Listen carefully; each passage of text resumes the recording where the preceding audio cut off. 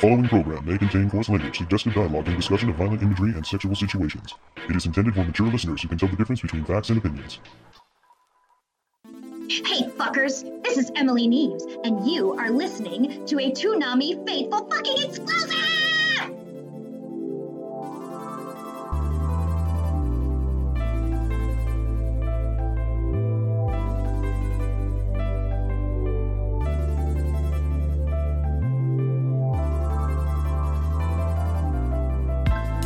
Welcome to Toonami Faithful listeners. This is a Toonami Faithful podcast exclusive, and I am hosting this one today, CJ Maffris, alongside with Darrell Maddox.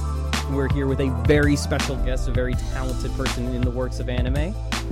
Hello, this is Emily Neves. Happy to be here. Thank you so much for taking the time, busy schedule with simuldubs and everything along those lines. So thank you so much for being able to find some time. Yeah, thank you. And thanks for the introduction. Yeah, of course. We wanted to start off our first question about directing an anime. I think a lot of fans are so tunnel visioned on just the acting part, getting to voice all these cool characters, and obviously, you know, they're really cool, things like that. What made it so that you enjoy directing? I assume you enjoy ADR directing as much as you do voicing characters as well. What made you want to really kind of branch out into that area as well?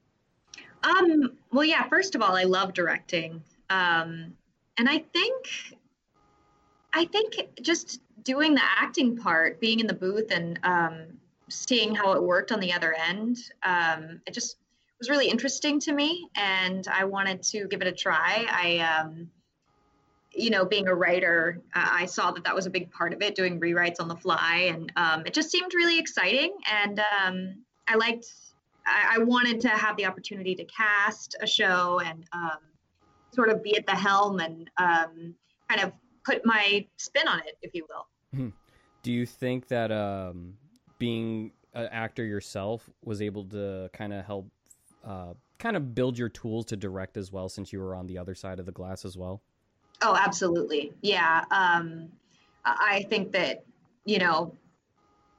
it's best for directors to have some acting experience, just so you can kind of have empathy for the people who are in the booth and know what it's like on that side, know what it's like to have a lot to manage, because when you're in the booth, it is a lot to manage. And, there's a lot to pay attention to. And so I think that having that experience, quite a bit of that experience before, as you said, being on the other side of the glass, I really like that. I think it really helped. It gave me a sense of perspective, so that I could be mindful of, trying to feel where the actors are in the booth, if they need a break, what I need to give them to help them succeed. Because I know what I need in the booth to succeed, and I think that's patience, empathy, good communication, a relaxed atmosphere, kindness, things like that. So, and a sense of humor, most of all. I'm sure Darrell could speak for this, where it's like, what's your probably favorite moment of directing, like that side where you get something so outrageously funny that you're just like, yes, this is what I want to do? Yeah, I think that when you get the right actor for the right role, and there's a really good rapport between the booth and the studio, and the engineer is kind of on board with everybody, and it's very collaborative, like that's my favorite part. I mean, that's my favorite sort of environment to work in, and those are the times when everybody has the most fun. And really, at the end of the day, for me, it's all about fun. I mean, I want to get a good product, and I want things to turn out well, but I don't want anybody to have to suffer in the process. So, yeah, it's really important. I'm sort of what Hunter S. Thompson would call a fun hog. In any situation, I'm looking for the most amount of fun to have. So, yeah, I'm always looking for opportunities to make sure everybody has a good time.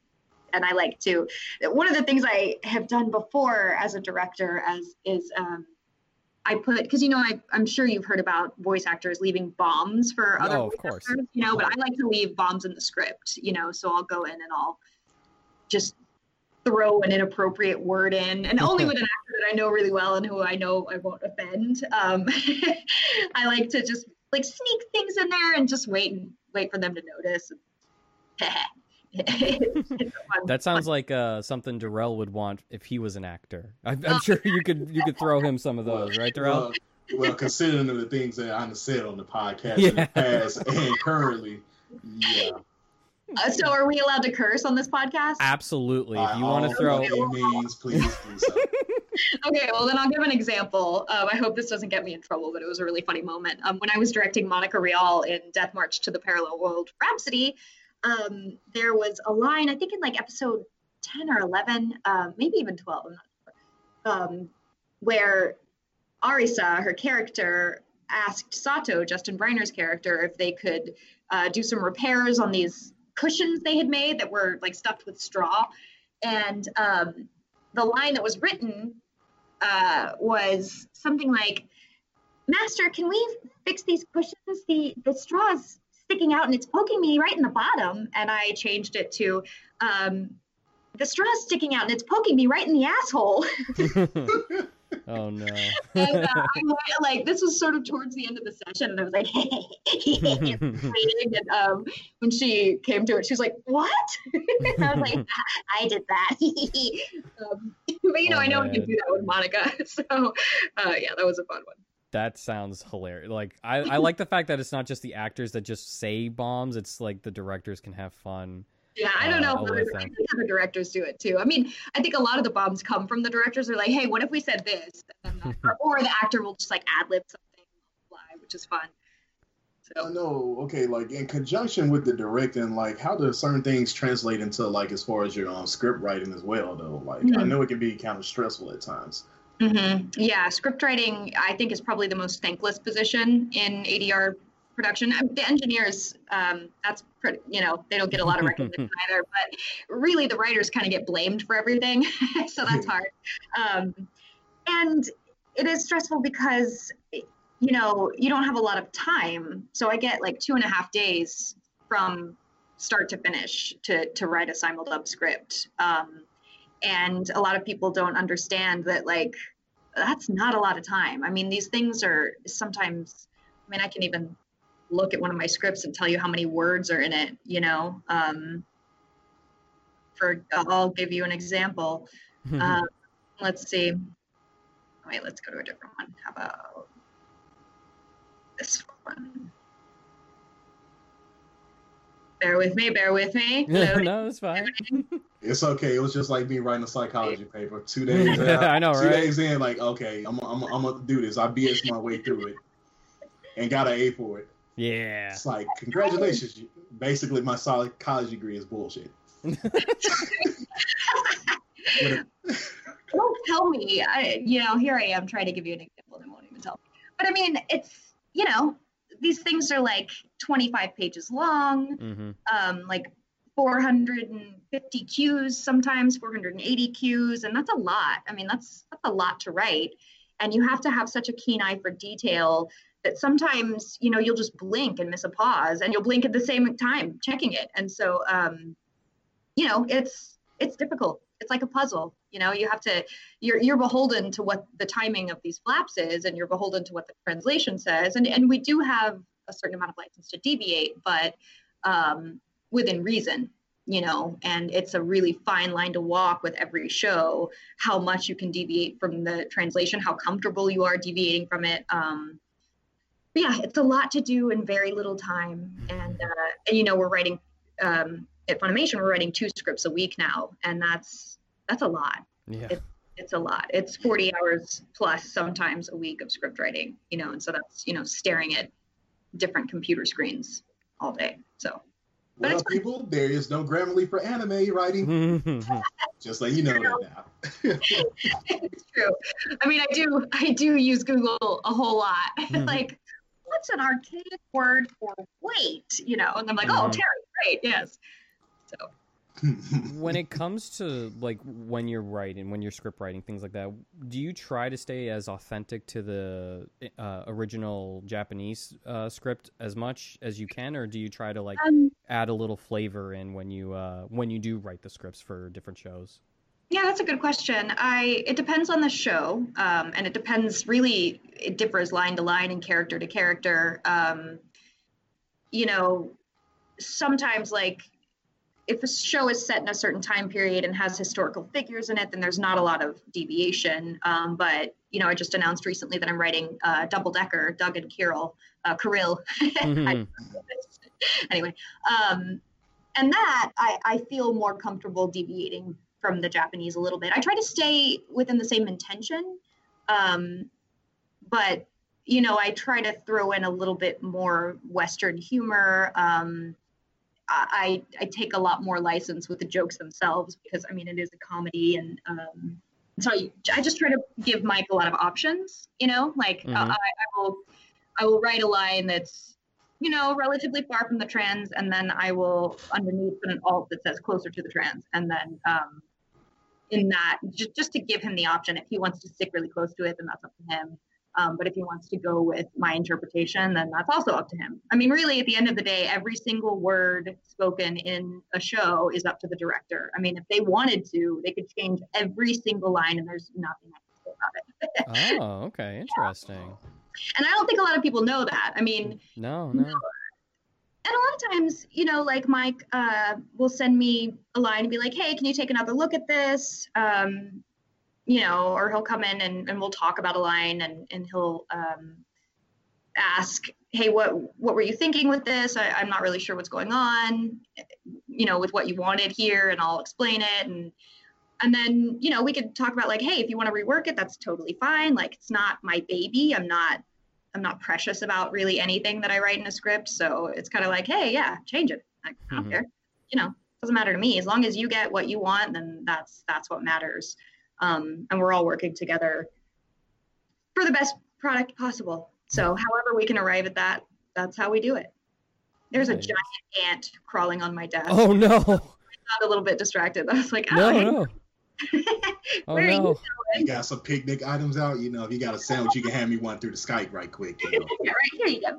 I feel like this is an anime synopsis that I just haven't seen yet. He's on me now. Not anymore. Flicked Okay. him away. It's fun. Well, considering how wacky that segue was with an ant on the desk, how did you feel when you were given the project of Pop Team Epic to write the scripts of a show like that? Yes. It was my first choice that season. So sometimes we would get the option to sort of rank all the shows that we want, or they'd say, hey, give us your top 3. And I would go through and watch previews and read synopses for all of them. And when I read the words absurdist comedy, I was like, yep, that's the one I want. So it was my first choice. I think that season, Junji Ito Collection was my second choice, and I got Pop Team Epic, and I couldn't have been happier. I was, like a pig in shit, as it were. Oh, Colin, all right. Yeah, it was it's my favorite. Although I will say Double Decker is giving it a run for its money. I really, really love that show too. I love writing comedy. It's one of my favorite things.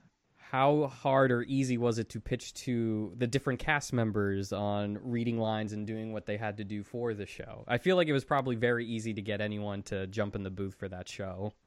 I don't know. That's probably a question for Chubbs. I generally, it was really easy when he came to me and said, hey, how do you feel about being Popko for episode 10? And I was like, you've made all my dreams come true. And, and him being the male counterpart was super cool too. But I gathered that most people were really excited. It was so weird and so unlike anything most of us had ever done, that I think people... I make up. I would have been. I was super excited, and I make up that they were as well. How was the mood when everyone found out it was going to be on television? Something as crazy as that. We were so excited. I was just beside myself. I was like, oh my gosh, that's the coolest thing ever. I love when the haters would at me.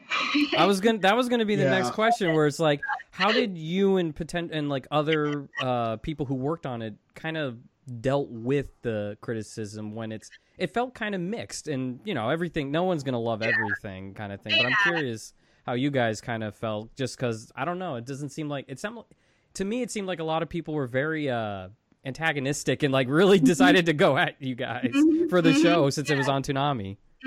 Excellent. I love it because it's such fodder for jokes. Like when people would, send me hateful messages about like, this doesn't deserve to be on Toonami. This should be on regular Adult Swim. I'm like, do you do realize, A, I don't care what you think. And B, I have no dog in this fight. Like I didn't submit it to be on, I didn't write a letter to Toonami. I didn't write a letter to Adult Swim and say, excuse me, I really want my show to be on TV. Whatever. So like, I'm like, why are you adding me, bro? Like, I didn't have anything to do with this. Why don't you talk to them about it? Like, so I was like, hey, you're wasting your energy. And here is a hilarious Popico gif, with the chainsaw. Like, and I feel that my favorite is keeping me at a podium, presumably at a press conference, and she like cups her ear and listens, and then she like flicks the listeners off. That was one I employed a lot. So I'm like, you realize like it's just so fun for me to clap back at these people. So then I don't clap back at all of them. And I love, are you upset? Like, come on, yeah. Nah, I'll be fair about it. Like, I wasn't a big fan of Pop Team Epic like that, but it actually grew on me because it started, it had episodes that actually did make me laugh. So that was a good thing. But I was like, I'm not a real big comedy guy, but the things that I did see that did make me laugh, it was fucking hilarious. So yeah, and I mean, it's not for everybody. It's so weird and so extreme. And it's also, I've heard some people talk about it like, it's not funny. And I'm like, it's not really, I mean, I don't think that its sole intent is to be funny. I think that it's to be absurd. And to me, absurd and funny don't always go hand in hand. Sometimes I think it was just the intent of certain bits was to be unsettling and to be like creepy and weird. And I mean, overall, it's like a shit post. So I mean, there you go. Yeah. It's like, I don't care. Like, you don't have to think it's funny. Nobody, like, there are lots of things that lots of people don't think are funny, and whatever, to each his own.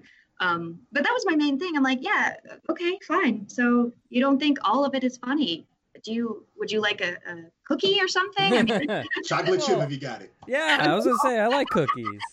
Now, if you pull that okie doke with the oatmeal, then we're gonna have trust issues at that point. Mm-hmm. Although I will say oatmeal chocolate chip is really delicious. It is. Yeah, that's a good compromise. Yeah, oatmeal chocolate chip with peanut butter, maybe. Peanut butter cookies. And it's funny too, because as Darrell was saying, how the show wasn't for him, and I'm sure there's plenty of other fans that were like, not my thing. I know, for at least in my family, my little brother who was watching was like, wait, they repeat the same thing? I was like, yeah, just different people, and he's like, it wasn't his thing. And like, even for me, I loved their more original jokes than the reference stuff, in my opinion. I agree. Me too. I found that so much more enjoyable when Pop Team Epic was allowed to be itself. And like, and I understood why it does its reference stuff. I mean, that's a form of comedy, but I tend to really enjoy like the beef or chicken. Are you upset? Oh my God. Yeah, beef or chicken was fun. Yeah, I like it when they got to be themselves, when you got to see the girls as themselves, or like the bed, like, or the blankets coming back, and like so relatable. Oh yes. And I will say that of all of Pop Team Epic, the Bob Epic team, yes, were my absolute favorite. Those were my jam. Especially, I mean, definitely Hell Shake Yano, but the one about the alien trying to pose as a cat, I thought that was so hilarious.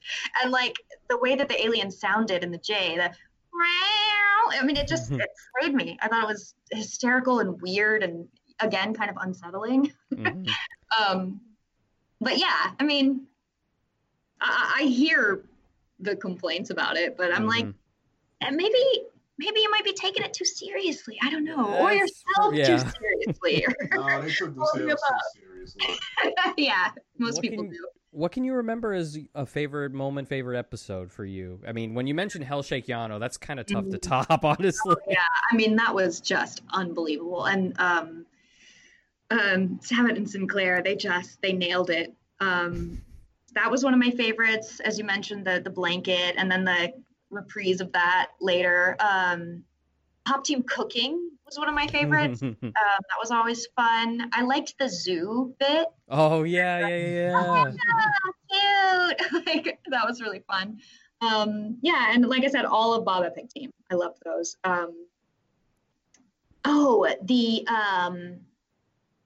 what was it called?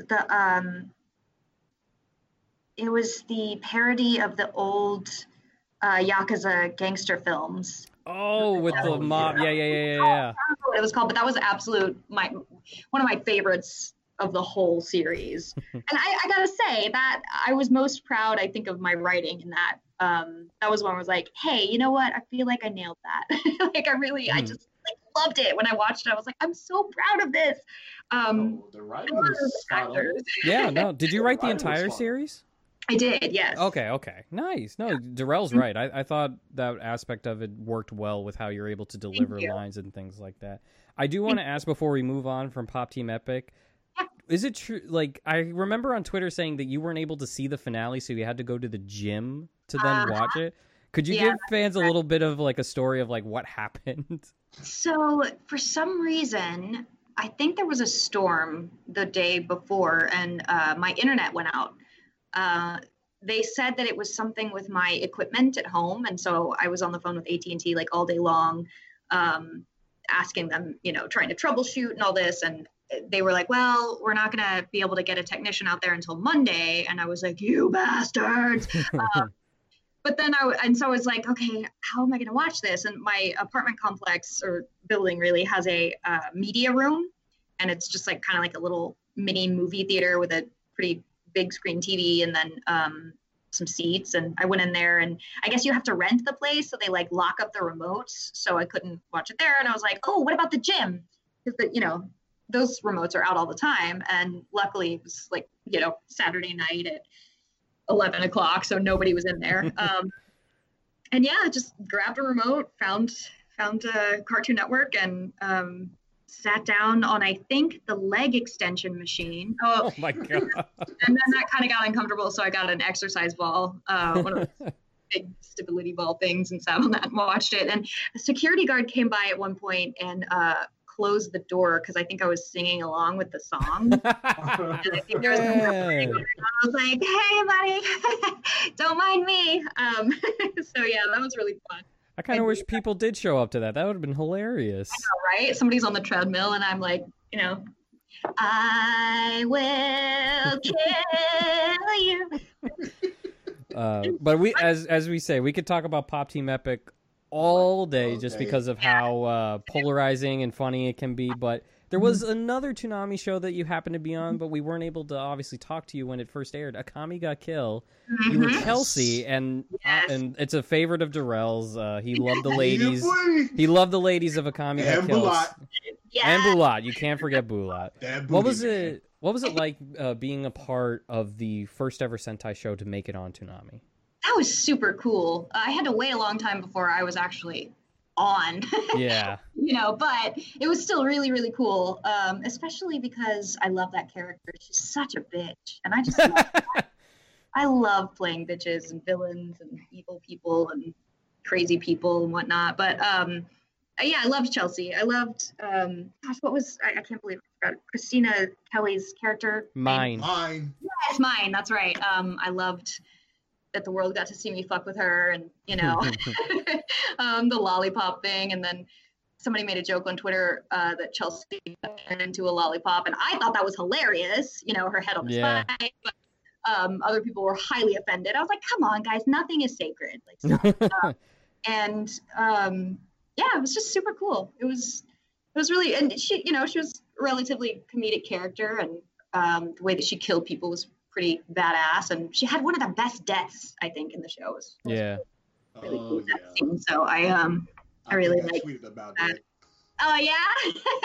Hey, you didn't happen to be the person who was offended by the joke about her head on the spike, were you? He probably was the one who made it. Yay! Did you? I did make that joke. I think you probably you probably did. Did you know it was like pretty much a anime of just everyone dying? Were you expecting like all that kind of happening? Yeah, I was. I did know that. I don't know how I knew it going in, but yeah, when I recorded it, I was aware. I think I'd watched some of it to kind of prep, so yes. It is sad that at least a character that you happen to really like did not get to make it towards the end, because I know Chelsea was probably a favorite of many and wish that we could have seen more of her. And I'm sure you agree to be able to see her grow a little more too. Yeah, I would have liked that. But it was, yeah, she had a good She was an enjoyable and very lovable character. Yes, she was very relatable too. She was relatable. I felt that way as well. She was super cute too. I liked that. So. I mean, do they make anime girls any other way? It seems like no. They've all got to be cute, huh? Right. True. Now, same with the guys. It has. Right. It hasn't aired on Toonami. There hasn't been word of it yet, but the first 2 seasons aired, Tokyo Ghoul and Tokyo Ghoul Route A. And you were a pretty prominent ghoul in Tokyo Ghoul Re, if I recall correctly. Did you enjoy working on the simuldub? Because it felt like that project was really like on the priority list of Funimation to get that out there. And it seems like a lot of fans were really, really anticipating to see how Tokyo Ghoul Re would be adapted. So I'm curious if A, you would like that to be on Toonami. I'm sure that answer is yes. But and B, what was it like getting part of kind of a pretty iconic title when you think about all the animes out there? Yeah, it was super cool. Yes, I would love to see it on Toonami. And it was really cool. I don't think that prior to that, I'd worked with Mike a little bit, but not a ton. I worked with him on Junji Ito in an episode. So it was fun to get in the booth, especially for that weird character, Nutcracker. I mean, she was awesome. She was a creepy bitch. I loved it. So yeah, it was great to kind of explore something, an aspect of my repertoire or my wheelhouse, if you will, that I don't really, I have played sort of, with characters like Uryu Minane and things like that. But it was nice to just like be a bad bitch. It's my favorite thing to do. And I liked how creepy she was. So that was really fun. And also it gave me an opportunity to share a little personal anecdote from my childhood, that when I was in like 5th through 7th grade, I was, I'm kind of a bad bitch in real life, guys. Oh, no. I used to fight all the boys. Yeah, we could have been friends then.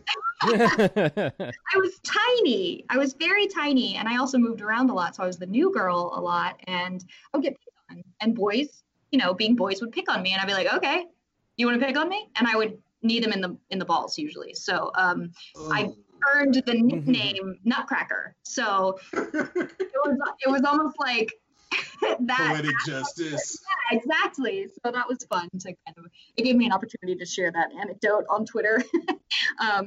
But yeah, I now practice a philosophy of nonviolence.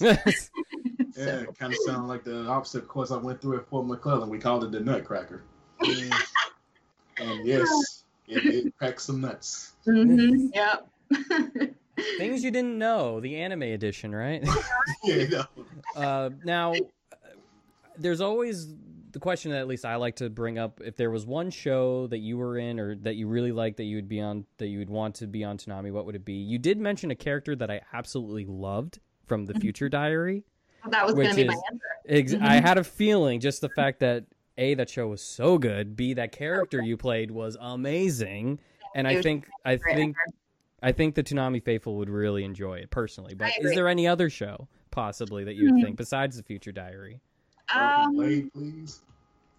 Broken Blade, really? Hey, look here, I love Queen Sig, and she was smart. She was really smart. Yeah, that would be cool. I'd like to see that on there. It's been so long since I've seen that. That was one of my earlier shows. Trust me, I loved it. I kept up with the manga just because I loved it. Oh, nice. I'm going to have to watch it again then. It's been forever. Let's see. I don't think that the Toonami faithful would really be crazy about Umaru being on Toonami. Oh my god, there you go. She seems kind of like daytime to me. Like, I don't know. I still can't believe you could do that with your voice. That was so amazing. When it's like I heard it, then you saw the side-by-side and Sentai's release. I was like, what? That's amazing. Thank you. That was really fun and also exhausting, but I bet. super fun. Yeah, I've always been someone who does voices, I don't often get to use many of them in anime because most of the time it's variations on my natural voice. So it was really fun to, kind of do a combination of like Butters and Dexter from Dexter's Lab. Freaking Butters. There we go. And there was Butters, Dexter from Dexter's Lab, and then a little bit of my own just odd demented brand thrown in there as well. So that's kind of where that came from. And I think that the seed of that was planted in Kyle Jones' mind when we did Fate Collide, Prisma Liner Ilia. Did I say that right? Gosh. I have no idea what Close that title. That's whatever you're talking about for you.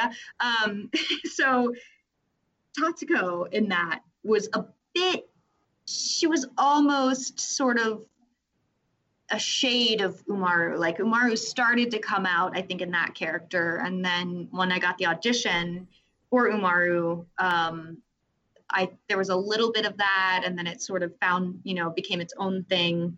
I think that I did probably 4 auditions for that show. Sent in an initial one, and then Kyle sent it back with some notes, and they went back and forth, I think, with the licensors. I don't remember. They don't tell me these things, but I ended up getting it, and that was a crazy week of recording. We did that all in 1 week. So there were some pickups, I think, here and there, but yeah, that was intense. One of my faves. We had Pop Team Epic, so I mean, that isn't exactly that much of a stretch when it comes to a show like that. That's true. It's more linear and more narrative, but yeah, it's kind of got that same flavor of absurdity, which is cool. So. Okay. So that's second, Future Diary first. Gotcha. Yeah, definitely. Well, is there anything you would like to promote that you can say for our listeners, that whether it be things that you're recently working on, recent roles, anything along those lines? Obviously, things you can say. We don't want to get you in trouble. Right? Well, the one thing that I know I can say is Double Decker. It's delayed a week, but I'm super excited about that show. I love it so much. It's so good. We need more cop drama anime, so I'm very pumped. Yeah, and I think it also walks a really nice line between really good, solid, dramatic storytelling and crazy comedy. It's really silly, and I love the art style. I think it's beautiful. Then you like Tiger and Bunny. Yeah, I was just about to say, like, going back to that universe is pretty cool. I watched a fair amount of that for research, and that was fun. But there's something about Double Decker that gets me even more. Like I like a buddy cop show. I like the sort of procedural drama aspect of it as well. And it's just a whole lot of fun. And the cast that Mike has assembled is fantastic, and he's just doing a wonderful job. So I really want to promote that. I'm really excited to be working on it. So that, and then there's one thing that I don't think I can talk about yet. I'll have to check, but no, that's fine. You don't have to say anything. No. You don't have to divulge them. I want to see if, because I don't know. I mean, to be fair, this won't be released like the day of, so I understand. But no. It is. You do not have to say anything to get you in trouble. Things like that. That's fine. We'll just be like TBA. We've heard of the show TBA. It's very interesting. Everyone loves it. Emily, thank you so much for taking the time to talk with us, especially with how busy the anime industry has become. Is there a Twitter that you could have fans follow, like promote yourself, things like that? Yeah, follow me on, it's just at Emily Neves on Twitter. Oh, actually, yeah, my handle's always the same right now. I've got my Eerily Knives Halloween name up. But follow me on Twitter and Instagram. And I'm fairly active on both. Hopefully we'll get to hear you on more Toonami shows. I know a lot of fans obviously enjoy hearing your voice and your acting in a lot of shows. Considering how much people seem to really want other distributors like Sentai to get back in Toonami. So I have a feeling we'll probably hear your voice very soon on the blog, which I'm sure a lot of people are excited for. Yeah, well, I am too. Actually, you'll hear my writer's voice coming up soon on a show on Toonami. I'm not going to say which one it is because I don't know if I can say that I wrote this episode, but I wrote an episode of a show that's on Toonami, and I think in the next 2 or 3 weeks that will air. So I'll probably make an announcement when it does. I'll have to check the schedule, make sure I didn't miss it. Right. But yeah, so there's that too. You'll hear my writer's voice. Actually, and I do remember you are in a show that is on the block right now in My Hero Academia, so they will get to hear you. They will get to hear you soon. Where are they right now? What episode number? They're still in the sports festival arc. Oh, okay. You still got some time. Yeah, that is season 2, right? Yes. Yeah, I thought so. Yeah. First part of season 2. Yes. So like the first half of it. Okay. But they'll get to hear you. That was actually, I will say this, when I was watching the simuldub, I actually was very surprised. I was like, oh, that's awesome. Aw, thanks. I love series. Filler that people can love. Who knew? Right. Yeah, right. But again, thank you so much for joining us, Emily. And Yeah, hopefully everyone on the Toonami who is a fan of the Toonami Faithful website, Toonami Faithful Pass, you get to hear this before anyone else, things along those lines. Hopefully you guys can. Thanks for tuning in and listening. And Darrell didn't muck it up with perversion. No, he did not. We are very happy about this. He's learning. Shut up, CJ. Hopefully we didn't take too much of your time. Thank you so much. I will make sure to message and tweet at you when this is out, things along those lines, things like that. Again, this was awesome. Thank you so much. Thank you so much, Nutcracker Senpai. Oh, I know, right? Oh God, talk about a story that's just scary now. Yeah. Now, if you ever see me tweet you, if I say Nutcracker Senpai, just know that's me. Make sure the haters know it too, right? Yeah. Awesome. You guys are great. Thank you so much. Thank you again. Of course. Bye.